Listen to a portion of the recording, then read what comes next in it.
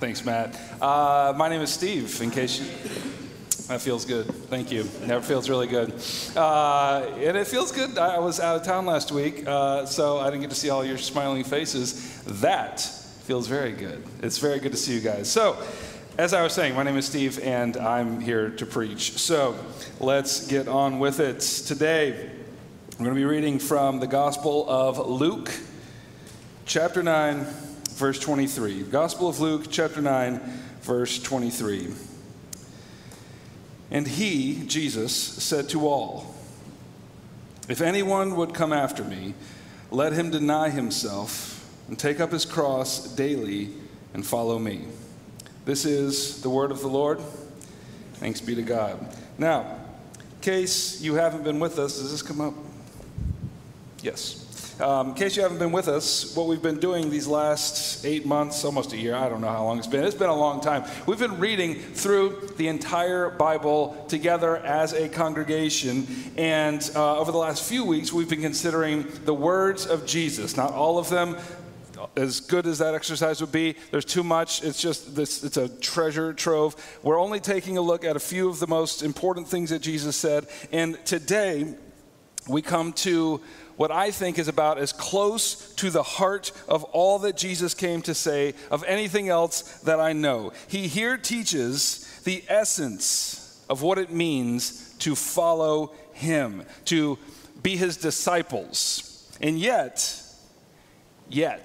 even though that's true, this teaching is one that both Christians and non-Christians are most likely to avoid at best or reject at worst. And don't miss that tension. That's very important. This teaching is the beating heart of what it means to follow Jesus Christ. And yet this teaching is the one that we are most tempted to ignore or reject.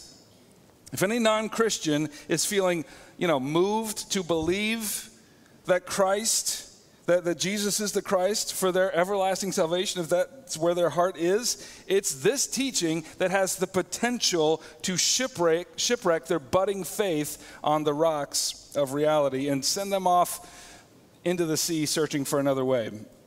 If any person, on the other hand, who has tasted the fruit of Christ and has joined a community of faith and has often shared the table of Christ with other Christians, if they find their home in the church, it is still this teaching that has the potential to tempt them to leave this home and find accommodations elsewhere.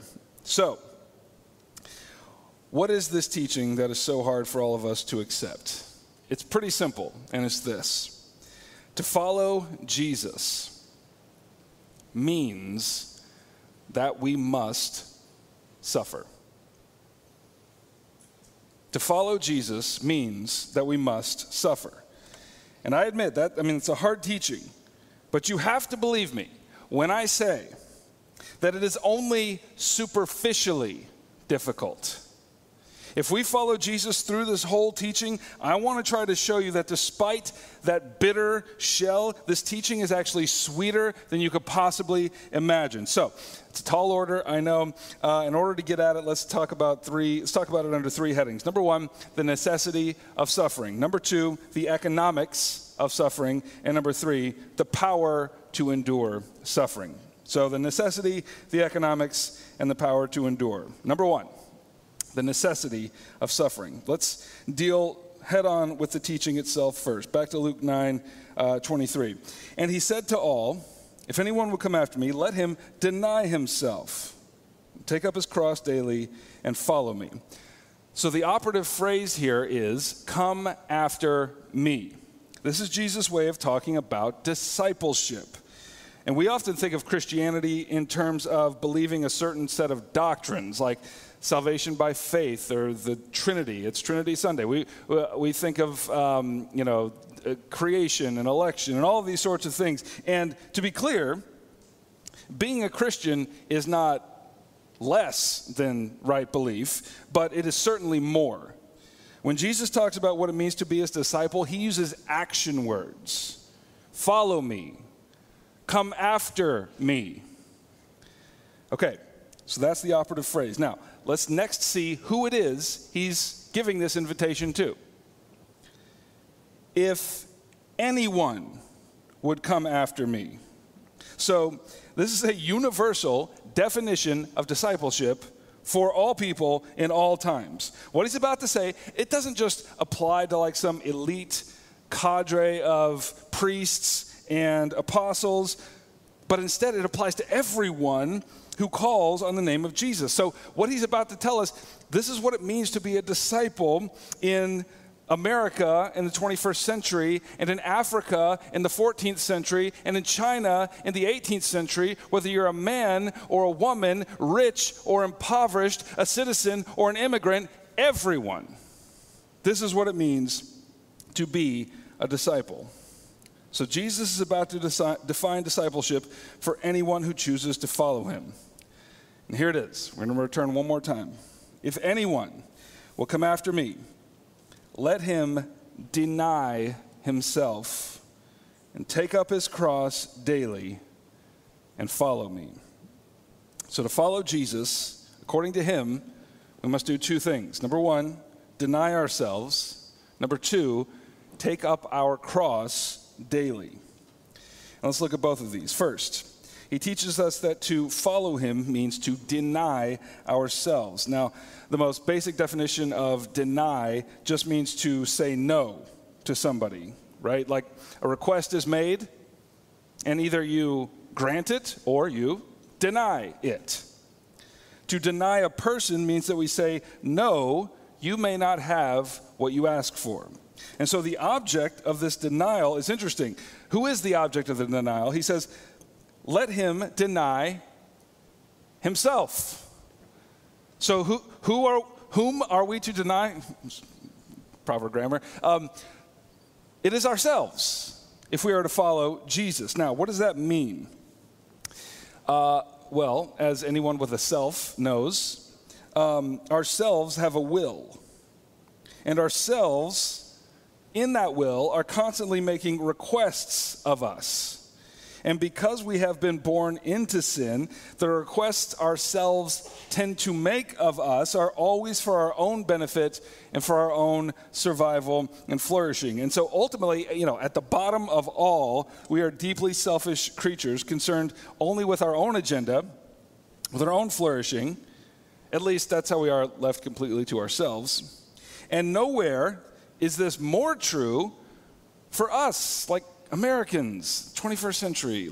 Nowhere is this more true than for us. One of the most fundamental tenets of our national faith that we've been taught since we were little kids is self-reliance, personal liberty. And to be clear, just to be absolutely clear, there's some good in those principles. Absolutely good stuff in those principles, and they're good in and of themselves. But we all know that we are daily tempted to take them beyond the inherent goodness into the realm of utter selfishness. We believe, deep in our bones, that nobody gets to tell me what to do.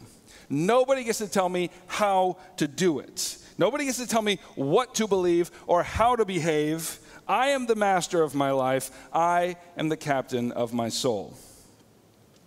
And again, I'm not going to deny that there's some good to be had in those convictions. But the problem comes when Jesus stands up and says, if anyone would come after me, let him deny himself. In essence, Jesus is saying, I am the master of your fate. I am the captain of your soul. Yourself has a will, and that will makes demands of you in accordance with its own values. But Jesus teaches us that to follow him means to acknowledge that there is another will outside of our own to which ourselves must conform. And that means we must deny ourselves, to say no to the requests of our will, to look to the Father in heaven and say with deep and abiding conviction, not my will, but yours be done. And make no mistake, that's hard. If you've only had to do that once in your life, That, hopefully you've done it more than once. But if you will know that that is a very difficult thing to do. To tell the self no, to deny the self is very difficult. And that is where the suffering comes in small part. And we'll get to the rest of the suffering later. So that's the first thing that Jesus teaches us about what it means to follow him. We must deny ourselves. Now the second thing he says is that we must take up our cross daily and follow him.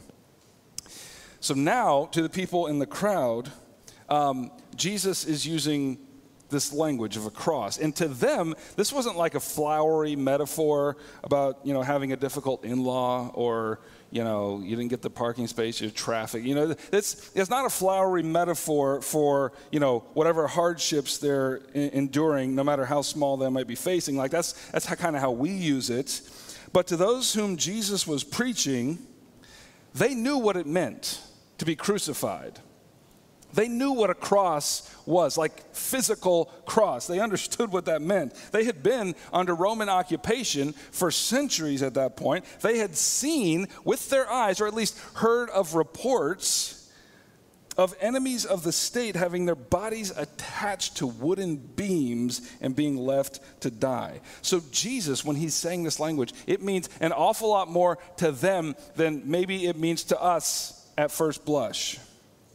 Jesus is here calling on them, anyone who is listening, to join him in the shameful march of death in which a criminal was made to carry the instrument of his own execution on his back through the city streets. So Jesus is very much telling them that in order to follow him, they must be willing to lay down their lives and die with him.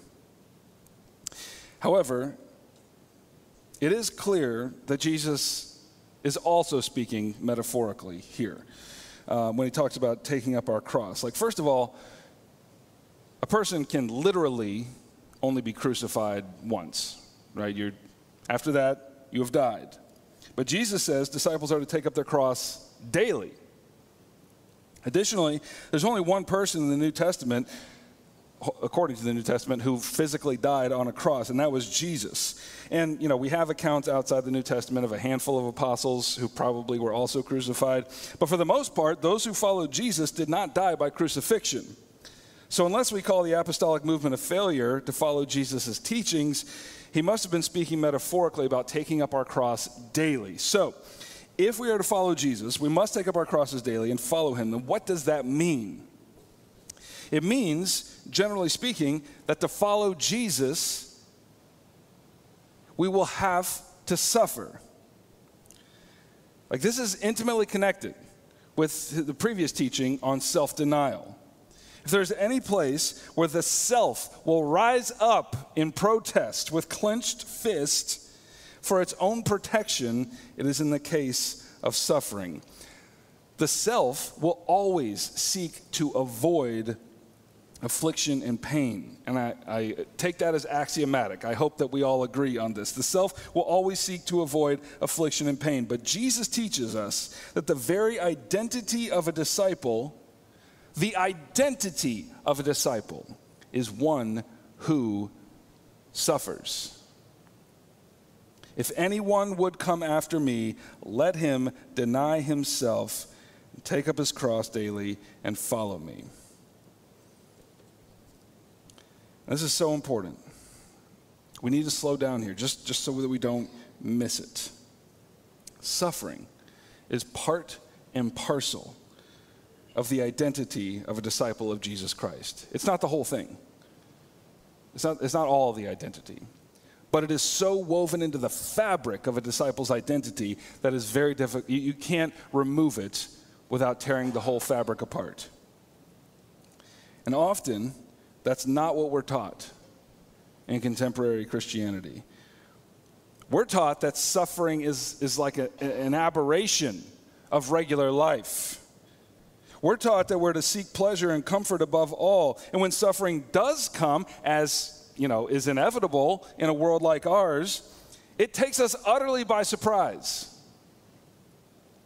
We're shocked when death comes. Like we all know that, but we're shocked when it comes. We stagger when the slightest difficulty comes our way. You remember what Peter said in his first letter, in chapter 4? He says, "Beloved, do not be surprised. Do not be surprised at the fiery trial when it comes upon you to test you, as though something strange were happening to you." Apparently, the people to whom Peter was writing had some of the same sensibilities as us. Suffering came upon them and they're like, what? What is this? Strange, foreign. This is not the way life is supposed to be. And Jesus is teaching us here, this is the way your life will be. Don't be surprised. Don't think it's strange.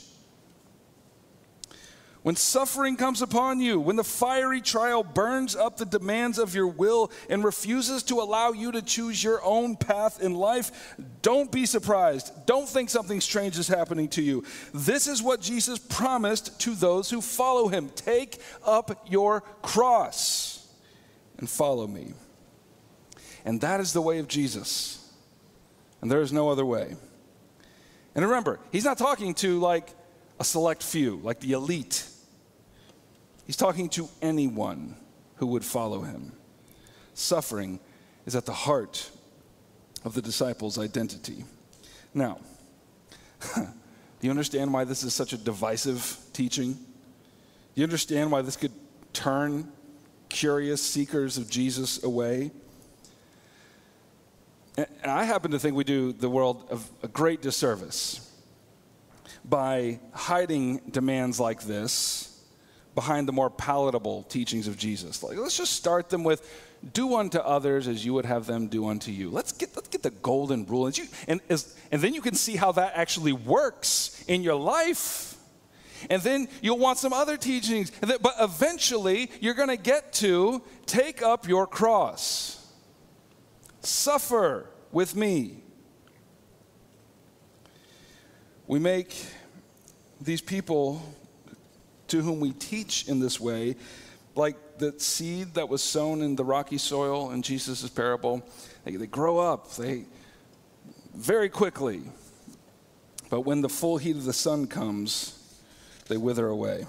Affliction always withers any disciple who has not been convinced that suffering is at the heart of following Jesus, that there is a will outside of our own that must be embraced, contrary to our own. Now, even though everything I just said is true, as far as I can tell from the scriptures, this is true. I admit, I'm not robotic, I admit, this is very bleak. And that leads me to the obvious question. If suffering and death is the condition for following Jesus, who in the world would actually take him up on this offer?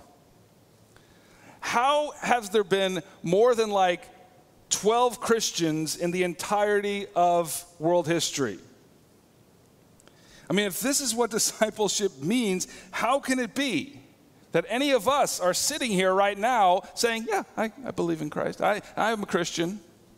And that brings us to our next point, the economics of suffering. So Jesus doesn't just, leave this stark, bleak invitation hanging out there with no explanation. In fact, he goes on to explain the benefits of suffering death in a series of 3 grounding statements. So first, verse 24, he says, "For whoever would save his life will lose it, but whoever loses his life for my sake will save it." Now, to the natural mind, that paradox is almost too much to understand. Jesus said, here's why it makes sense to commit yourself to suffering death as you follow me. Because to lose your life means to save it or preserve it. But to spend all your energy, talent, and resources trying to preserve your life will actually cause you to lose the thing you worked so very hard to save. What? And so it's right here that our beliefs are subjected to the most extreme stress test that I know of. At the heart, listen, if you've, just come here for a second, because this is so important. At the heart of all Christian doctrine is the belief that there is more to this life than the span of years that begins at birth and ends in death. We believe that there is a life to come, a life of everlasting glory in the kingdom of God, in which all sin will be cast off, all suffering will be healed, all injustice will be corrected, and in that day we shall see our Lord and live with him, world without end. And our glorified bodies will receive the overflow of joy from our souls, which are enraptured and suffused with awe at the sight of our glorified Lord. And all shall be well in that day. That is what we confess. But when we come to Jesus' teaching here, you must suffer. You must die with me. That's where it wakes me up. It says, do you really believe that there is more to life than just these 70, 80 years? The teaching of Jesus to take up your cross only makes sense if there is a life to come. Left to ourselves, we will stop at nothing to preserve our own lives here in this world because we're convinced that this world is all there is, and thus there is no higher good for our species than to do everything necessary to uphold life at all costs, because when you lay your head into the grave, you are entering a permanent reality. Your body will turn to dust in 1,000 years. You will be forgotten. And then one day the sun will grow cold and life will cease and the curtain will drop on this tragic drama. And if that's the case, then it only makes sense to preserve your life here, to uphold it at all costs. It's the only life you have. So eat, drink, and be merry. And if that's the true story of the world, then Jesus' teaching is deeply offensive and probably ought to be discarded in favor of his more palatable teachings that will make this life a little bit better. But Jesus believes that the tragic drama that I just described is not the whole story. In fact, he believes what the scriptures say, namely that the ages of this earth and every nation that has risen and fallen in history is nothing more than a drop in the bucket in the eyes of the Lord. Less than nothing. It's a mist that appears and is quickly dispersed. It's grass that grows strong in the morning, but by the afternoon is completely destroyed. It's a flame that's lit, but quickly snuffed out. This life, according to the scriptures, is just the beginning of the story. And in my view, this has never been said better than on the last page of The Last Battle, which is the final book in the Chronicles of Narnia. And it says this, "And for us, this is the end of all the stories. And we can most truly say that they all lived happily ever after. But for them, it was only the beginning of the real story. All their life in this world and all their adventures in Narnia had only been the cover and the title page. Now, at last, they were beginning chapter 1 of the great story, which no one on earth has read, which goes on forever, in which every chapter is better than the one before." If we believe this, then it's the only way that Jesus' teachings about suffering and death make sense, to take up our cross and to follow him. If we lose our lives, listen, if we lose our lives, then it is of no consequence. This earthly life is only the cover and the title page, right? If our earthly lives are filled with suffering from the moment we're born to the moment we lay our head in the grave, then it matters very little in the course of eternity, where every chapter will be better than the next. So Jesus teaches us that if we are to follow him in this world, we must not mind suffering. We must not seek to preserve our life at all cost, because the greater life is to come. Like I said, this saying of Jesus about denying ourselves and taking up our crosses, it really is like this watershed teaching of whether we truly believe that there is a life to come. And if you find yourself unsure about that, fear not. There is nothing you can do to convince yourself. There's no pattern of exercises or readings or what. To be convinced of this, so that suffering makes sense. Giving, loving at cost, like all of these, in order for that to make sense, a conviction of the life to come, it is a gift. It comes by grace, and you can only ask for it. So, Jesus goes on to elaborate on this first reason. And I'll just consider these next two more briefly. Verse 25. For what does it profit a man if he gains the whole world and loses or forfeits himself? Again, he's dealing in economic terms here. He's talking about the worth of things and comparing them.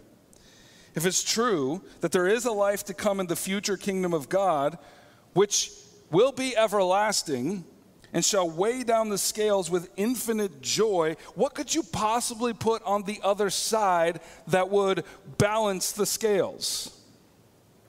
At the end of the day, what most of us want is a decent life lived with people that we love and who love us in relative prosperity and ease. Like, that's what most of us want. We want to avoid serious injury, suffering. We want to avoid disease. And that commitment is sometimes, or I might say often, at odds with Jesus' call to follow, the call that we're looking at here, to follow Jesus to Golgotha. But here, this is why we gather every Sunday. Do you realize that, right? This is why we're here.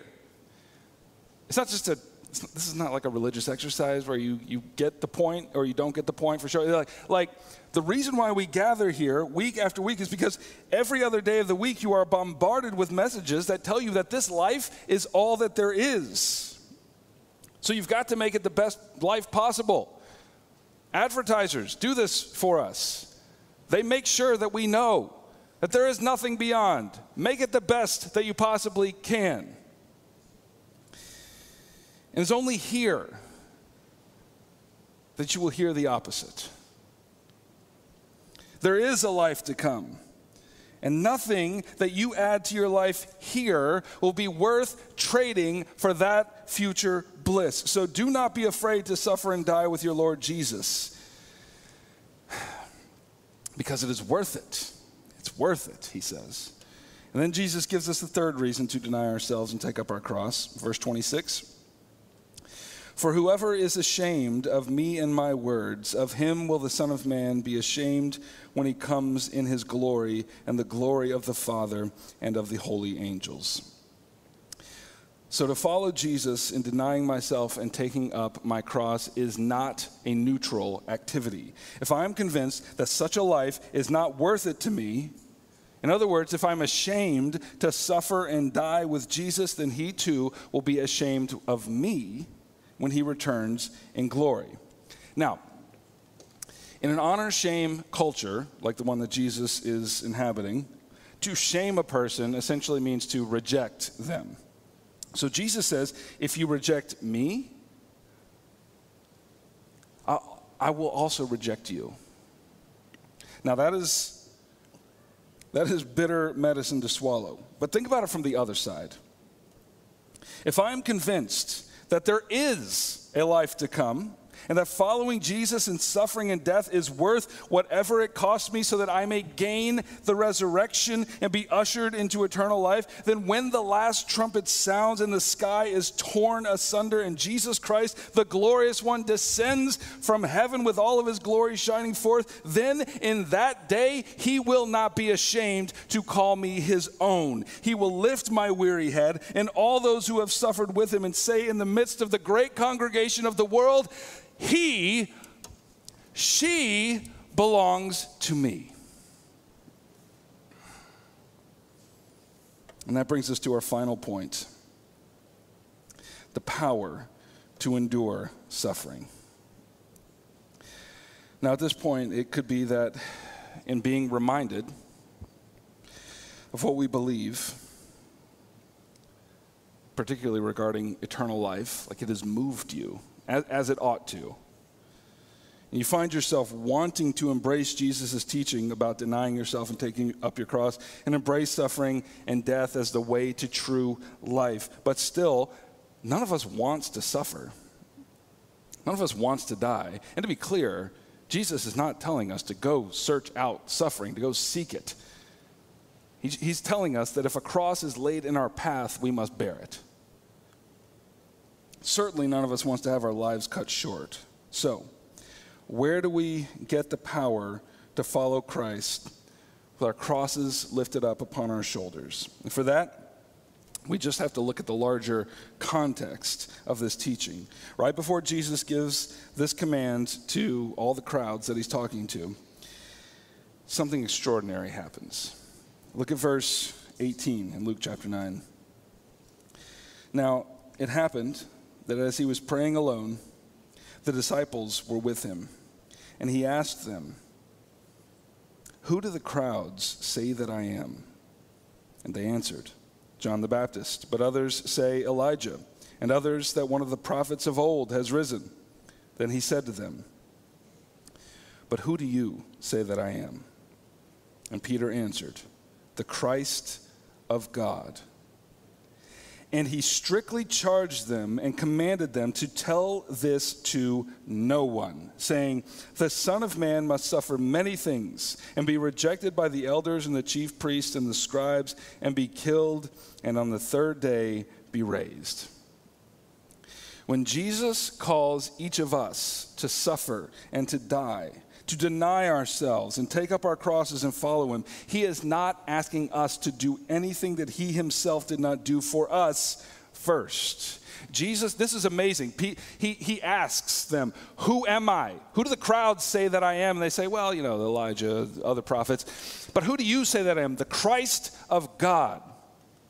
In Matthew's gospel, Jesus says to Peter, "Oh, this was a revelation from the Father. You didn't come up with this on your own. This is a revelation from the Father. But so you've got my identity correct, but you can't tell anyone yet." Why? Because the Christ must suffer. We don't see this in Luke's gospel, but in Matthew's gospel, Peter rebukes him at this point. Says, "No, you shall never suffer." And Jesus is trying to tell his disciples here, you don't understand suffering. You got part of my identity right. Yes, I am the Christ, but suffering is at the heart of my identity. I am the suffering servant that Isaiah spoke of so long ago. And later in Revelation, when all things have come to an end, we see a lamb standing in the midst of the congregation, the songs rising up. And what does the lamb look like? It says the lamb looks as if he was slain. Suffering is at the heart of the identity of Jesus Christ. Jesus Christ is the one who taught us what it meant to deny ourselves. In the Garden of Gethsemane, remember, he longed to be excused from the torment to come, and yet through the troubling prayers that were so intense that great drops of blood began to form in his sweat, he resigned himself. "Not my will, but yours be done." And then he himself taught us what it meant to take up a cross, to bear it through the city, to receive the taunts and the jeers of his executioners, and finally to be lifted up from the earth on a cross of wood. There he suffered the full weight of the curse of your sin and mine. And it is written that in that day he became a curse for us. And in such a state, with all his people's sin gathered up into his atoning body, the Father was ashamed of him. Which is to say, the Father rejected him. Jesus cried out from the cross, my God, why have you forsaken me?" And nothing in response except black clouds gathered over his head. God was treating his Son as each of us deserved. And at last, Jesus gave up his spirit and breathed his last. Now, listen very carefully to me here. When Jesus suffered and died, his cup was full of curse and rejection. And when he breathed his last, the wrath of God for the sins of his people was satisfied, and the curse was broken. And so now, when Jesus Christ invites his disciples to take up their cross, to suffer with him, and to die, we will never suffer like he did. Because of his work, our suffering and death never has a drop of curse in it. Despite what our flesh tempts us to believe, rather, when we take up our cross and suffer and die with him, we enter into the sweetness of the fellowship of his suffering. And that is a gift beyond all reckoning. Now, we come to this table which Christ our Lord has set for us. The world will try to convince us that this life is the only life that there is, and that when we eat that bread, it will taste bitter to us. But at this meal, we know that Christ has brought us a taste of the meal from the age to come. Its bread and its cup are sweet to our taste. If you are suffering today, come to this table and find your comfort in the fellowship of Christ's sufferings. If you're not suffering, then come to this table and fortify yourself to enter those future trials by faith. Let us pray.